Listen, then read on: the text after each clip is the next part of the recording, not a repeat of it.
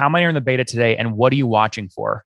Yeah, this is exactly the goal, is to accelerate your learning velocity. It's the most important thing when you run a startup is learning quickly and adapting the product based on what you see. You are listening to Conversations with Nathan Latka, where I sit down and interview the top SaaS founders, like Eric Yuan from Zoom. If you'd like to subscribe, go to getlatka.com. We've published thousands of these interviews, and if you want to sort through them quickly by revenue or churn, CAC, valuation, or other metrics, the easiest way to do that is to go to getlatka.com and use our filtering tool. It's like a big Excel sheet for all of these podcast interviews. Check it out right now at getlatka.com. Hey folks, my guest today is Amir Ashkenazi. He's the founder and CEO of Switchboard, his first remote-only company, and he's never going back, he says. He's a six-time entrepreneur that pioneered comparison shopping, shopping.com, IPO, which has been acquired by eBay, programmatic advertising, that was Adapt.tv, which was acquired by AOL, and AI assistance for meetings. This is Toki, which was acquired by LogMeIn. Amir, you ready to take us to the top? You ready to go? Ready to go. Let's go. All right. So you've had some success here. Just to be clear, those three companies I just mentioned, you founded all those, correct? Yep. So look, I'm just going to say this bluntly. You're like a super rich guy. You can do anything you want. Why get into remote cloud co-working? I insist on doing what I love. And what I love is building products that are absolutely innovative that you don't have right now and that you really need. So how would you describe this? It's sort of a blend between what and what? Yeah, so Switchboard is a cloud co-working space. It's the next generation collaboration platform. It really allows people to do things together as if they were sitting side by side. When you think about the way we collaborate right now, mostly through video conferencing, it's not very collaborative. Like we can see and hear each other, maybe show a screen, but when we actually want to do things together, that seems to fall short. Mm-hmm. Yeah. And what's interesting is we just had Zeb Evans on, we had Eric Yuan on before Zoom IPO'd. So we've talked to a bunch of folks and Zoom just released a whiteboard and ClickUp's trying to do this. And everyone sort of has their own version of this. And I just look at all of them and I go, who's going to win this space? Is it really going to be a technical breakthrough or it's going to be who dominates distribution or something else? What's your take? So let's focus for a second on the technical breakthrough. So what we did is we developed cloud browsers. Those are essential elements that allow you to bring any tool that you already use, things like Google Docs and Figma and Trello and Jira, and they become immediately collaborative. Even the regular website become immediately collaborative in this Switchboard workspace. And what it opens is a canvas that is completely interactive, where all participants can engage with the content and not just stare at faces. So we think technology is important, but I absolutely agree with you. It's just a starting point. So tell me, you have to forgive my naivete here. What makes this a hard technical challenge? Why can you solve it and no one else can, or very few other people can? Well, browsers were built as single-player applications. They were basically built for one user to interact with the web. They were not built as collaborative applications. And basically what we did is turn them to exactly that. So they run in the cloud. You don't need to share your screen. They keep memory of your room. So when you open a room in Switchboard, it starts exactly where you left it last time. You don't have to prepare for it. You don't need to summarize it because it's all in the room. The difficult part is mainly around security, scalability, and the UX of how do you manage multiple applications within one browser tab. Switchboard does not require you to download anything or learn any new tools. Everything works in the browsers with the tools you already use. Very interesting. Okay, so put this on a roadmap for us here. When did you write the first line of code for this platform? So we really started 2 years ago. It's very funny. I'm a guitar player. I'm not very talented, but really enjoy that. So with my guitar lessons moved to online, it was really terrible. So you need tools like a metronome, you need notes, you need multiple videos. And all I got is the instructor's face. So that was the moment when I said, okay, we need something else here. So that one we started, it was May of 2020. Quickly in June, we started to write code for this. I think it took us 6 months to understand that this is actually not for guitar lessons, but this is the core problem that every remote and hybrid team is facing. Mm-hmm, mm-hmm. And this makes a lot of sense. Now, did you Were you scrappy at the beginning of this? Did you want to, a lot of second time, third time, fourth time founders, they go, you know what? I hated working with a co-founder the first time. I'm going to own it all at the beginning, just pay everyone a lot of money. What route are you taking here? This is your fourth or fifth venture, actually your seventh, eighth venture. Six. It's only six. Okay. Yeah. It's all about partnerships. It's all about getting people that will join your journey and that are excited about this and can contribute to it. So very quickly, we partnered with the right VCs to accelerate our path and with the right first employees to build this thing. I don't believe that you can do great things alone in a room closed. It's all about creating this human connection and inspire people to go in a direction and believe that this is the future. But you're burying the punchline here, which is when my research team researched the company and prep for this interview, you're the only one listed as the founder. So you were day one guy. There's no co-founder. I am a single founder, but it's really I view my leadership team as absolutely essential for this, and they are partners to every decisions that we made along the way. Who was your first partner in building this?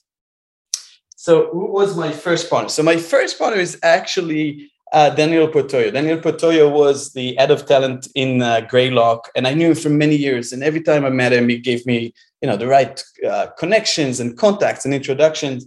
And when I read that he's starting Sweat Equity Ventures, now it's called the General Partnership, I immediately called him, said, let's work on this together. And it was transformational. He quickly connected me with the right recruiters and advisors and so on. So we got it off the ground very quickly. It still took 2 full years of development in stealth mode to reach the point we're in right now. So Amir, come on. I want to know how painful this was. If you had to quantify how much money you spent just on development before you shipped the beta and did the product on launch, can you quantify that? Are we talking like $1 million, $2 million, $5 million to build it? About 8. Oh my gosh, 8 million. Interesting. I would have never guessed that much. So what am I missing? What makes it so expensive? What you're missing is that from a technical perspective, this is a really difficult problem to solve. And I'll give you an example. So in 2 years, we already have 5 granted patents for the work that we do on cloud houses. It never happened to me. It usually takes 5-6 years.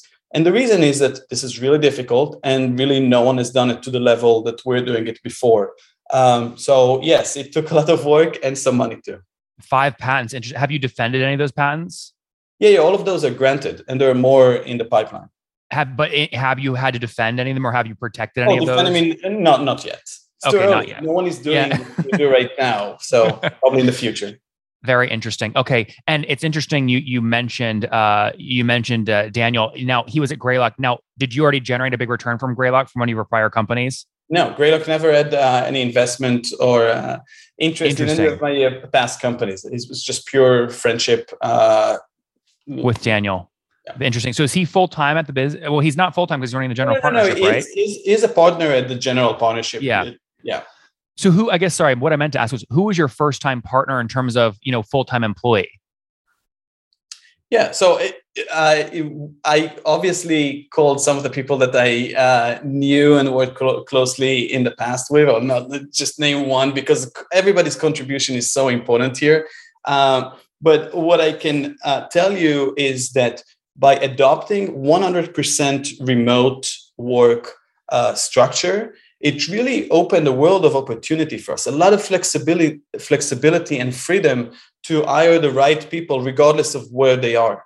So that is really one of the key. If you look at the structure of the team, it's a very impressive team. And the key to it is really the flexibility, the freedom to hire from anywhere. Mm-hmm. How many are on the team full-time today? So we're 22 people right now. 22. Okay, interesting. Yeah, I guess the reason I'm asking these questions is I'm curious from a guy like you that's done it 6 times, what your order of operations are, right? Who was the batch of first 5 and the batch of the second, 10 and then 20? It actually starts with before people join, with just validating the idea. So what I would do very quickly with my very limited product design skills, I will try to patch something that looks as real as possible, and I will try it on potential customers. So the first thing was to do that and take it to my guitar instructor and say, would you use something like this? Yeah, we absolutely need it. along the way, we found that there are many more that are interested in this. So we developed, obviously, it's mainly for companies and not guitar instructors, but this is how it started. Remote teams are all the rage right now. In fact, many companies want to stay this way, even post-pandemic. And the reasoning's obvious. Hiring talent from anywhere in the world means you can bring on better talent. But the challenges are very real. How do you manage employees in other countries legally and easily? What about international payroll, employee benefits? What are taxes like in countries that are far away from where you're based? You need to understand all of this, including local paperwork and local compliance for all your remote employees. Now, two of the most successful remote companies, both GitLab and Zapier, have reached multi-billion-dollar valuations, and they use a special tool, a secret portal, I like to call it, at remote.com. Remote's platform is easy to use for full-time employees, contractors, and your HR team. They help you scale your international team, your remote team, at a price you can afford. Now look, when I sign up sponsors, you guys know I like to get a great deal for our listeners. Otherwise, we won't run the sponsorship. Well, Remote has delivered. Sign up today and receive a 50% discount off your first employee for the first 3 months. Check out nathanlatka.com/remote and enter promo code LATKA to get started. That's nathanlatka.com/remote and promo code LATKA. Check it out today before you miss out. You were recruiting, though, top tier talent, right? Chris Jones, he had time at Databricks. He had, as an advisor to companies that we know very well, Little Bear Labs, Dynaboard, others. You sort of it looks like you sort of lull him in an advisor role. And then before you know it, he's joining full time. Is this like the Amir playbook? Should we all copy this? Yeah. So absolutely, you should copy, always partner with the best people you can find.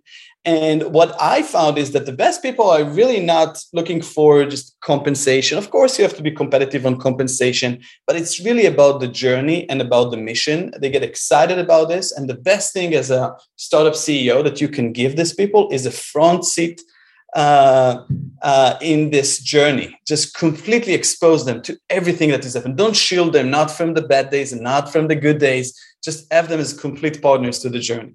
That's a super interesting take. Okay. Now, just to be clear, again, pre-revenue today, right? Still building out the beta program. That is correct. What are you learning? I mean, imagine a guy like you're doing a beta so you can accelerate your learning velocity. So how many are in the beta today and what are you watching for? Yeah, this is exactly the goal, is to accelerate your learning velocity. It's the most important thing when you run a startup is learning quickly and adapting the product based on what you see. So the first thing that you learn is like, who is it? Who are the personas? Who is even your target customers? And whatever you think, you'll always learn something new. So for example, we knew that this is great for startup CEOs. We knew that this is great for design and product managers, but we did not anticipate how many people from higher education are actually going to use that. So this is one thing that we've learned. It's very important to stay very close to the users that are using it. Another thing that you learn is about the retention and the virality and usage patterns of the product. And for a product like ours, obviously the virality is critical. The main thing that people do, or the first thing that people do on the product is inviting other people. You want to encourage it. Our marketing is based on that. Mm-hmm. Okay, so I want to go deep here for a second. What tools are you using to measure when key retention, like activation, usage things are hit in the app in the first sort of 7 days? You use like Pendo or something else? Break down that tech stack for me. Yeah, so obviously we monitor everything and we use Snowflake, and Amplitude and Datadog as like the main tool to monitor everything that is going on the platform. The key is not so much to collect the data, but actually to spend the time analyzing the data and gain real insights from it. Mm-hmm. And what are you seeing right now? I mean, have you been able to nail down so the viral coefficient, one user turns into, 3 within 8 days, or what is it for you?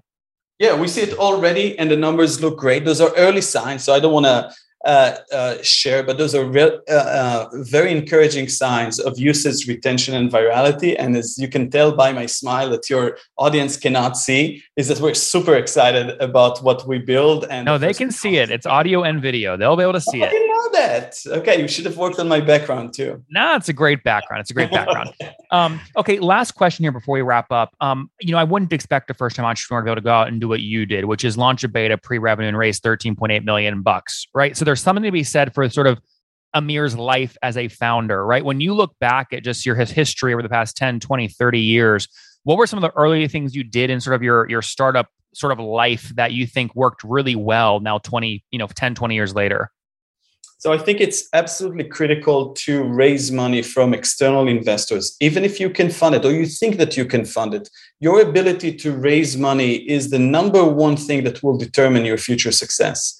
Mm-hmm. And I use every round as a way to validate our assumptions and to check the strategy. And if you cannot raise money, then you need to go back to the whiteboard and ask yourself why before investing more of your personal money on this. So this is something that guides me along the way. The VCs are not only funding the company; they're important partners to building it. Mm-hmm. Is there anything a lot of second-time, third-time founders will tell me, Nathan, I wish I just sold my first company faster to get an exit under my belt to just learn, even though I didn't get the best price possible. Are there any lessons like that you wish you did earlier on, or no? No, look, in total, I sold 3 companies, and in general, I regret not holding each one of them a bit longer. We had shopping.com that was a pioneer in e-commerce, pioneered comparison shopping. What did eBay pay for that in 2006? $630-something million. And how much had you guys raised? It was a little bit difficult to calculate because there was deal time that raised money, and then we acquired a company called Opinions and another company called Even Better. So I can do the math, but I see. And what about Adapt? Did you bootstrap that one or no? No, AdaptTV also raised money. I think in total we raised $48 million, and that was acquired by AOL for about $400 and something million. Sounds like unless it's a 3,000 year earnout for 99% of the deal, sounds like a pretty good exit. And then fast forward to Toki.ro. Did you bootstrap that one or no? That one, we had in the first in one day, we had a term sheet from a VC and a proposal to buy the company. So the plan was to get VC money, but we got acquired so quickly that we didn't have enough. I was going to say that was 9 months. Your other twos were 5, 6, 7 years. That one was 9 months. So interesting story. All right. Can you share? Are you open to sharing how many folks are in the beta today, or are you keeping that private? We're obviously keeping that private. You know that. I don't know. We get a lot of people share beta numbers. We get a lot of people share that. I guess what will make you come out of beta? Are you trying to hit 1 million users, or what's the thing? No, we focus on love, on users' love, on how many of those are frequent users, how many of those would recommend this to people they know. That's the focus for this year. And we are making fantastic progress towards that. We already have a community of really passionate users. We're looking to grow this a little bit before we get into monetization and scaling customer acquisition. All right, Amir, let's wrap up here with the famous 5. Number 1, last book that you read. Last book that I read, I'm really ashamed to admit it, but it's very tactical. It's called The Mom Test. It's how to do user interviews. It's very tactical, but it's very good. It will teach you how to get the truth from anyone you speak with about your product. You said the monk, like priest, right? The mom test. It's called the mom test. Mom. Mom, because even your mom will not be able to lie to you. I love that. Okay, the mom test. Number 2, is there a CEO you're following or studying? Oh, there's so many. The best CEO I've seen was actually my co-founder for shopping.com. His name is Nahum Sharfman. He's unfortunately not with us anymore, but he's still with me, and I think about him every day when I make decisions. Number 3, what's your favorite online tool besides your own for building Switchboard? Yeah, I really like Loom. 1, because the CEO is an investor in Switchboard, but 2, because it's a fantastic tool for asynchronous collaboration. Number 4, how many hours of sleep do you get every night? I'm not a big sleeper. I think it's like, it's important to sleep well. I would say 6 to 7 is probably my number. Yeah. Fair. And what's your situation? I mean, you're married, single, kids? Married, 3 kids. Oh, wow. And how old are you?